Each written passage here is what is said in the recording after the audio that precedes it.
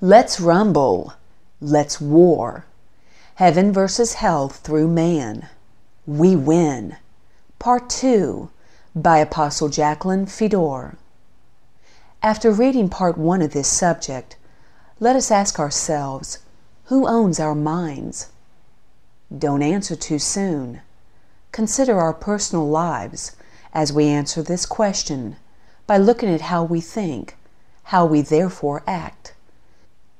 Inspect what fruit is there. Matthew chapter 7, verses 17 through 21. Even so, every good tree bears good fruit, but a bad tree bears bad fruit.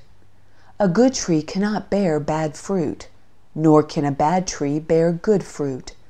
Every tree that does not bear good fruit is cut down and thrown into the fire. Therefore by their fruits you will know them.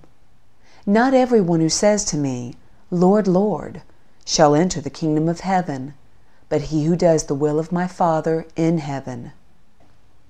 So, is the fruit of God's Spirit love, peace, joy, gentleness, kindness, long-suffering, patience, etc., in our minds, or the opposite, reflecting the nature of the adversary? Galatians chapter 5, verses 19 through 21. Now the works of the flesh are evident, which are adultery, fornication, uncleanness, lewdness, idolatry, sorcery, hatred, contentions, jealousies, outbursts of wrath, selfish ambitions, dissensions, heresies, envy, murders, drunkenness, revelries, and the like, of which I tell you beforehand, just as I also told you in time past, that those who practice such things will not inherit the kingdom of God. If the latter is so, please understand, we are still good people, but the enemy has made us his puppets. He wants us to continue establishing his world, and he certainly does not want us to hand it over to God's kingdom. By transmitting his thoughts to us, he fills us with his pride and arrogance, letting us think we're in control and the thoughts of how to build our little empires, ours. He has lived through us since the garden to construct this failing world and its systems, and he is battling very hard to maintain his position. If you haven't read part 1 of this series, please go back and read it before you continue on. It's a foundation for what we are discussing. Satan, as we learned, encourages dissension and division. It is the powers of darkness that are causing humanity to destroy each other through wars, over control, unhappy relationships, lust for power and money, etc. On and on the list goes. He has made us admirers of his inventions, lovers of the pleasures he has devised for us, even though they're all admittedly imperfect and in some way designed to kill, steal, or destroy. He does pamper his own pet puppets, at least while they serve him, rewarding them with the world's wealth and the admiration of lesser puppets. So mankind strives to be excellent for Satan's futile goals, all the while satisfying the nature of the enemy. Evil, all is evil, though it can appear good at the time, just like the one behind it all, the tree of good and evil. Let's shine the light on him, bring him into full view along with all the unclean spirits that follow him. Let's force him and the world he governs out of our lives, so God will intervene and restore what the enemy has damaged. Let us turn our backs on Satan's knowledge and learn to walk led by the mind of Christ. We can do it. As we saw in part 1 of this blast, Jesus opened the prison doors and set the captives free. But friends, we must take the initiative to come out. We don't want to stay locked in a cell with rejection, pride, anger, lust, addiction, etc. because we're ashamed to come out, afraid of what people will think. We don't want to be entrapped by the thinking of a creature that means to destroy us, and all Father has created. Leaders, we have an even greater responsibility than the body at large.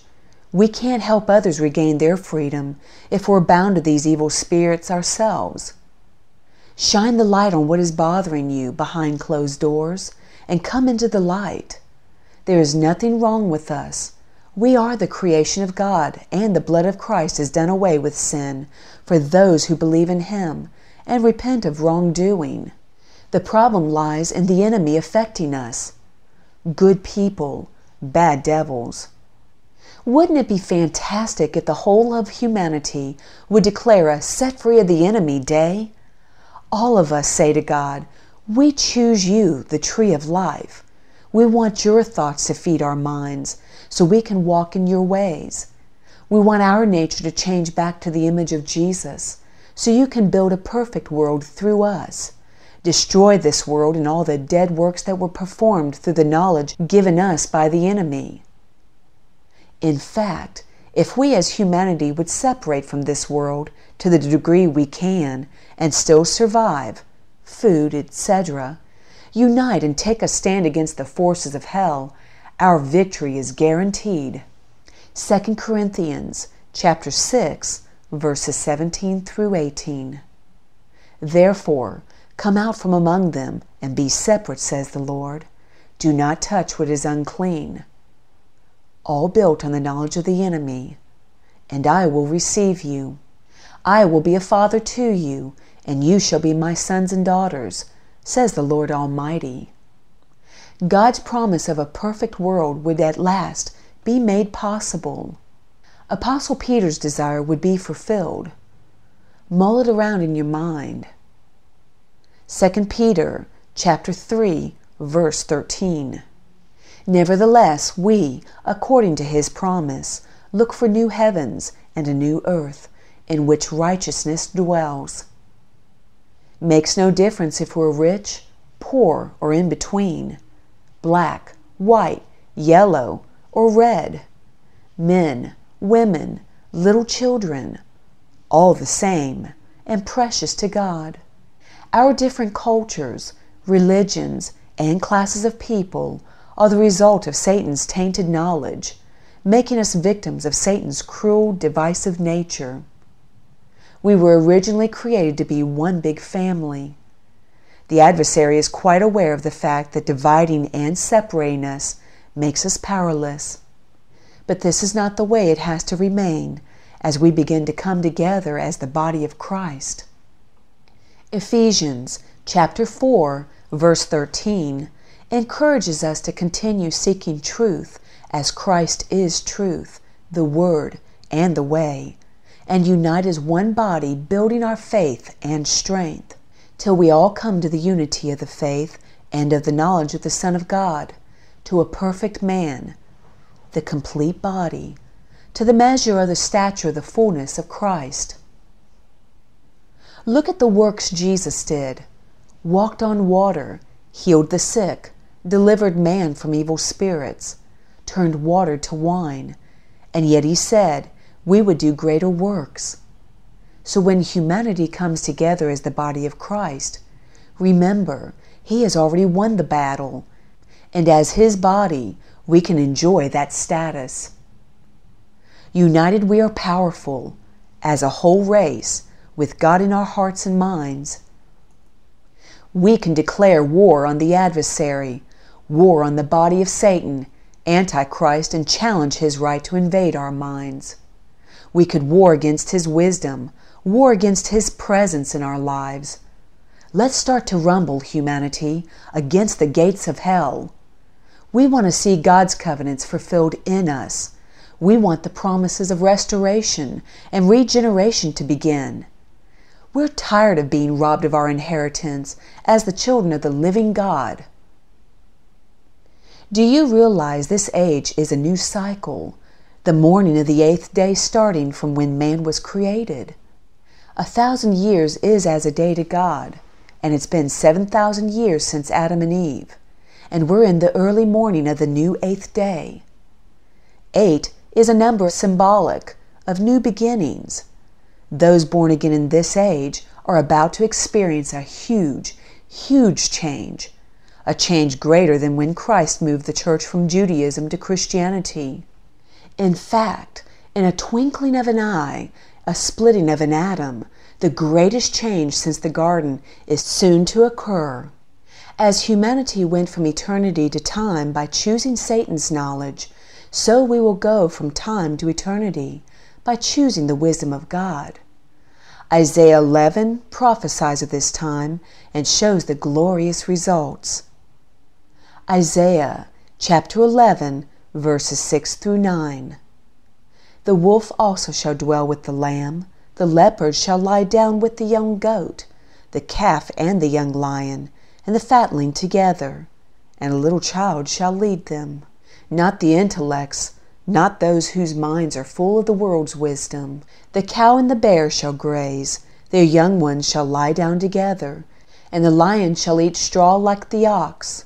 The nursing child shall play by the cobra's hole, and the weaned child shall put his hand in the viper's den. All creation will change back to its original state in the garden. They shall not hurt nor destroy in all my holy mountain, for the earth shall be full of the knowledge of the Lord, as the waters cover the sea. What a great change! The original sin is reversed. 1 Corinthians chapter 15, verses 52 through 54, speaks also of this change.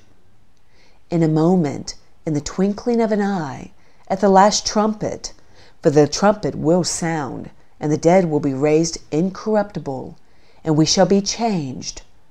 For this corruptible must put on incorruption, and this mortal must put on immortality. So when this corruptible has put on incorruption, walks in total freedom, no longer bound to the enemy, and this mortal has put on immortality, when the pure word can live in us, undiluted by worldly Adamic wisdom, then shall be brought to pass the saying that is written, death is swallowed up in victory. It's the dawning of a new day. The light that shines is Jesus, the bright morning star. Jesus, the Son of God, the Word through his body can lead the way for all mankind to experience restoration and the perfection that God intended for man. Wouldn't happiness, joy, and peace far surpass what we have now? Here is something exciting to contemplate. What if we would contact one another, setting a time to begin our move against the enemy? Mankind unitedly fighting through prayer and praise, boldly declaring truth while trusting completely in the blood of the Lamb of God to give us the right to do so. Picture all of humanity shouting at the same time the Word of God to the powers of darkness, lifting end-time truth to put down the world's wisdom and resulting false doctrine, declaring to the enemy their choice to receive only the wisdom and knowledge of God from now on, and refusing the wisdom Eve chose. Ephesians chapter 3, verses 10 through 12, speaks of this very thing.